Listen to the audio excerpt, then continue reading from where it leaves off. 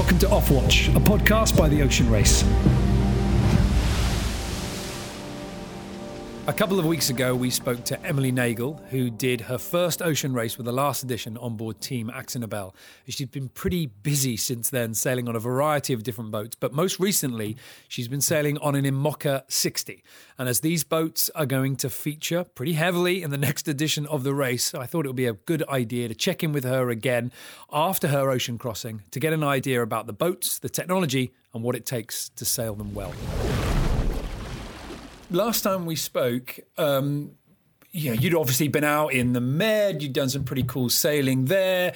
You were talking to us about how you were involved with, Sail GP, and obviously everything that you've done with the VO65s in the last edition. But lately you've been out on one of these new fancy IMOCA 60s. You've just done a transatlantic. So I was really keen to talk to you and get an idea. What's the difference? What's the major sort of standout difference? So talk us through from the beginning. You make your first step onto a 60. Everything in your mind, you are used to stepping on board a 65 day in, day out. So you step on board a 60, straight away, what strikes you? In general, they're just quite different because they're not one design. So everything's open and suddenly, you've got this whole branch of, all of the IMOCAs, they've got the same general concept. They've all got the main kind of similarities. But, when it comes to the foils and the general layout of the boat, everything is just super different. And there's room for kind of constant change. So from day one, we had the opportunity to just play with everything. And, just the boat from when we left the dock to when we arrived in Newport was quite different, just from change of setup and then, just trying to make it more aero here and there. The whole thing is just, constantly trying to update the design and make it as fast as possible. While with the 65, a lot of it is, you've got to stick to the rules and have it how it's designed. While this is you just want to go fast. So, that obviously lends a little bit of pressure to preparation time now. If you've got your 60 now, like you say, it's not going to be the end product that you're going to take to the start line. 65, you can rock up 2 months before the race, and as long as you read the book on how to do it and you don't break anything, you'll be okay. Exactly. Right now is the time to be developing the 60s because, time is money, and the teams that are getting ready now are going to be on the front of the line. It's invaluable, this time for foil testing, for testing different shapes, figuring out, how to make the boat rip. The one thing with the IMOCAs at the moment, with the Vendée is, there is development and they're all testing new foil designs, but no one's really pushing the envelope too much. They know what works, they know what's fast. So they're not really going too outrageous with anything.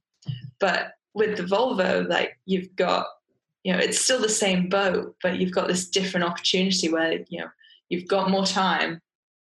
And because you've got more people on board, you can push the boat that bit harder.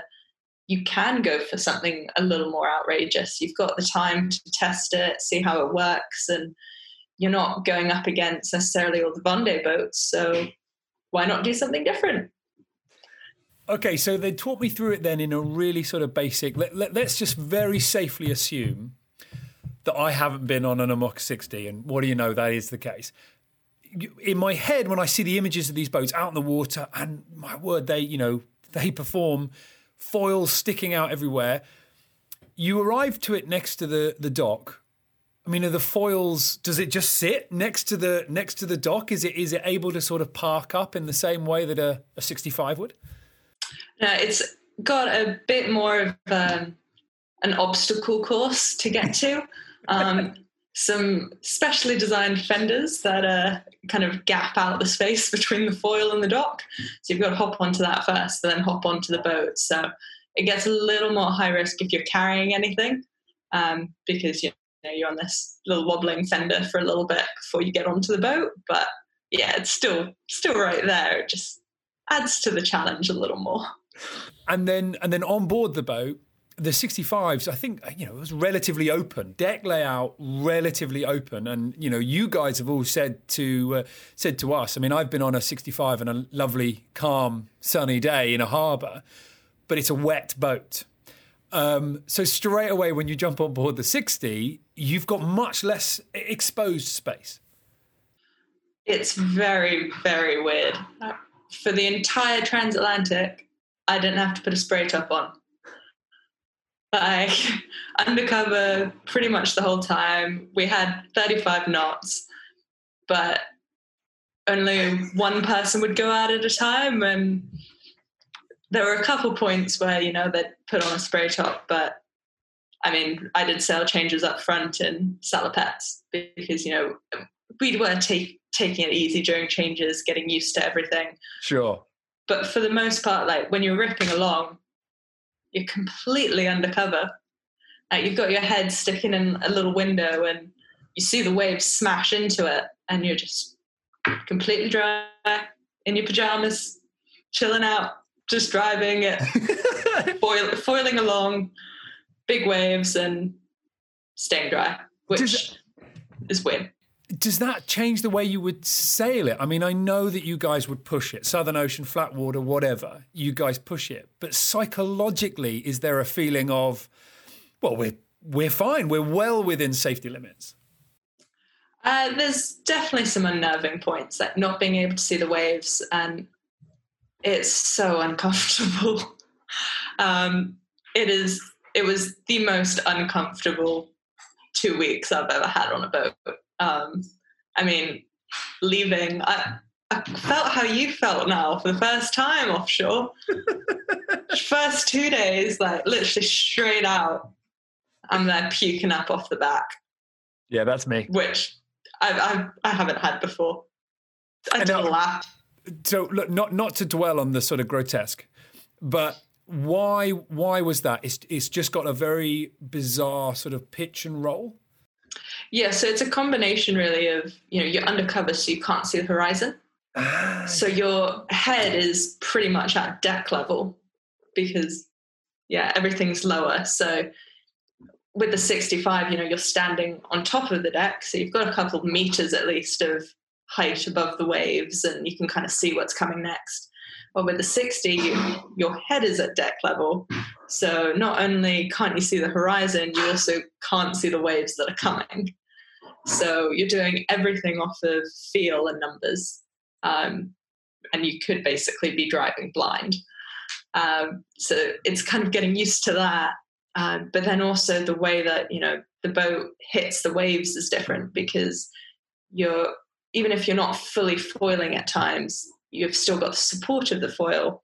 So you're not slamming into the waves that you do with the 65 and that rhythmic kind of, you slam into them hard, but you know when to expect it.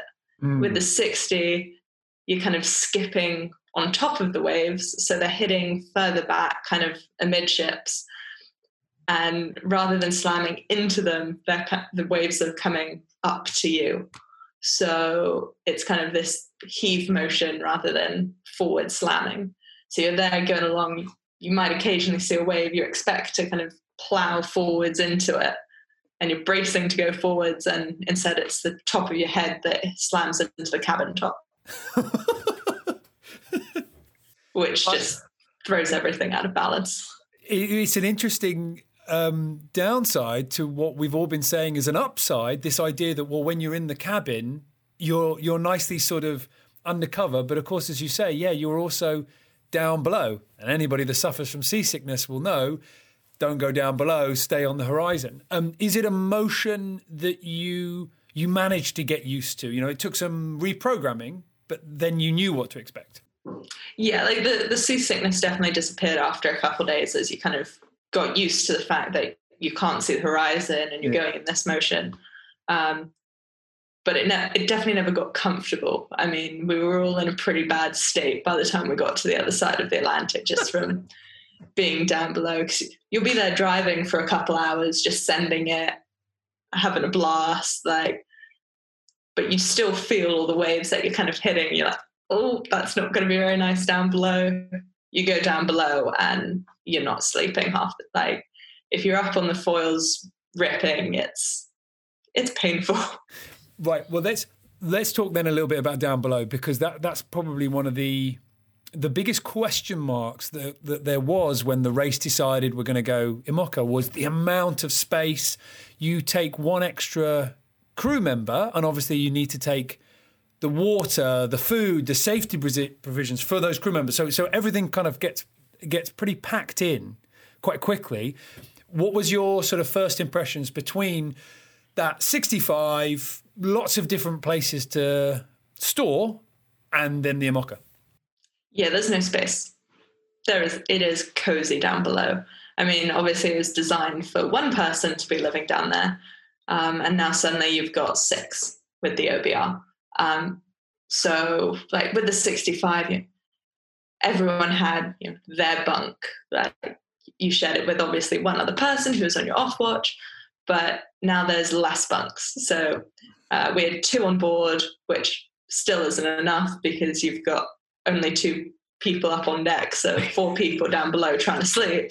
Yeah. 2 bunks. One of those is at the back of the boat, which was pretty much unusable. I mean, you'd try and sleep, but it wasn't really happening back there. And then, might have a bean bag further up, literally right next to, the hatch where you enter. That is a sleeping spot.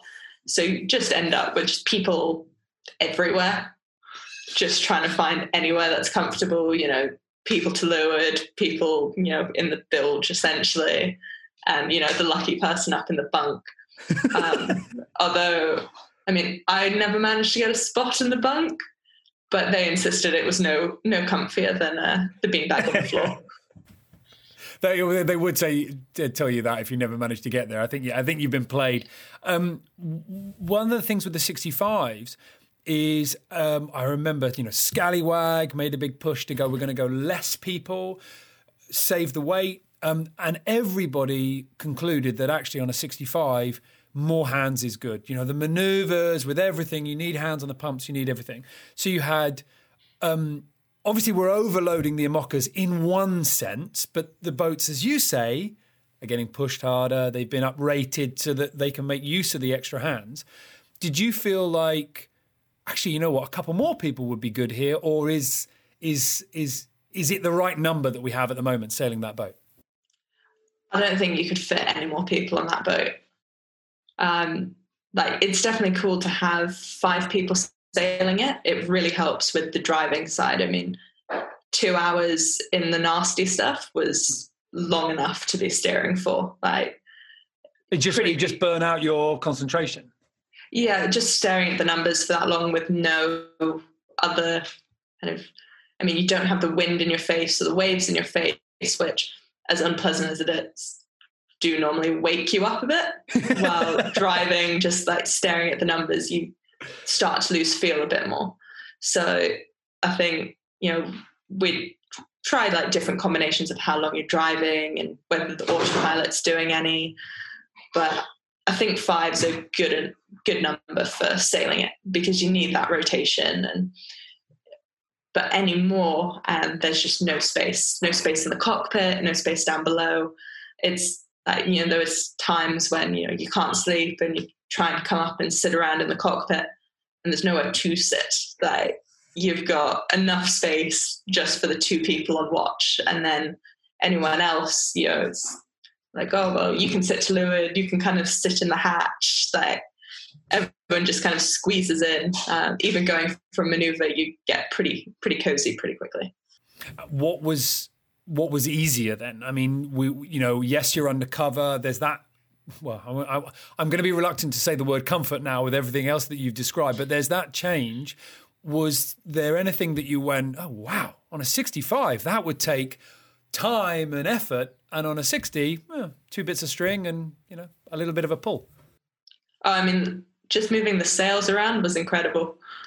I can do the stack by myself. It's just so much lighter. Everything is so much lighter. All of the sails, there isn't a single sail that I can't move on deck alone. obviously they're all easier if you have two, but on the 65, like you can stare at the masthead and it's just not going to be able to do anything by yourself. You have to wait for someone else to come along.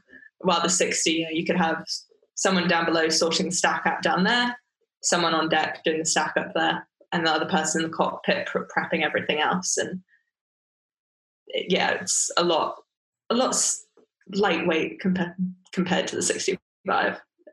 And what about sailing with the foil? For most of us that have had a bit of foiling experience, it will all be dinghies.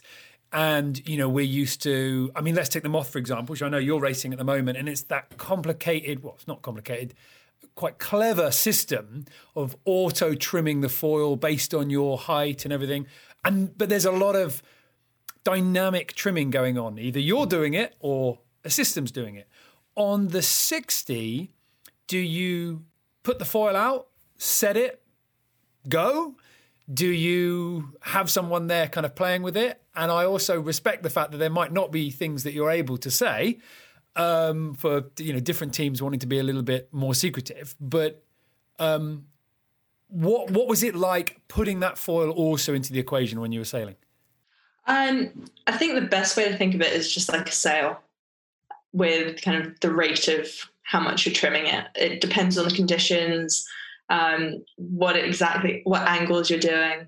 Like there's times where, it's still a learning curve and a science, I think, for all the teams to just figure out, how much do we want to be trimming it? How much can we just set and forget? And, what's more important, trimming the sails constantly or trimming the foil constantly? So it was definitely something that was played around with, but, you do have the option to be playing it the entire time. But then, it's also at the sacrifice of maybe not being able to trim the Traveller as much or the main sheet as much. There's times when it doesn't really help playing it as much and you just kind of set it and deal with all of the other chaos that's going on. But, there's times where we're kind of like, let's just see what happens and just try and get up and ripping and constantly playing it as you would with like a GC32 foil and things like that. So there's definitely options about how you approach the foil trim, whether it's constant or set and forget. What the right answer is, I think there needs to be a bit more testing before it becomes apparent. Yeah, still plenty of room for development there, which is why I think the next few years is going to be, it's going to be quite enjoyable. Lastly, then, for two questions basically: was the Ocean Race right to include the IMOCA in the way that it's done? Do you think that the IMOCA will is the right step? And secondly, from having a sail on it and all the things that were fun and all the things that weren't, are you thinking, that's a boat that I want to jump back on? The 60 is definitely cool. And it's really exciting that, the Ocean Race are involving the 60 in the next race. Personally, for me, it's the design side that just really excites me. Like the fact that it isn't one design and you can have all these elements that you're changing and, the boats will be different in different conditions.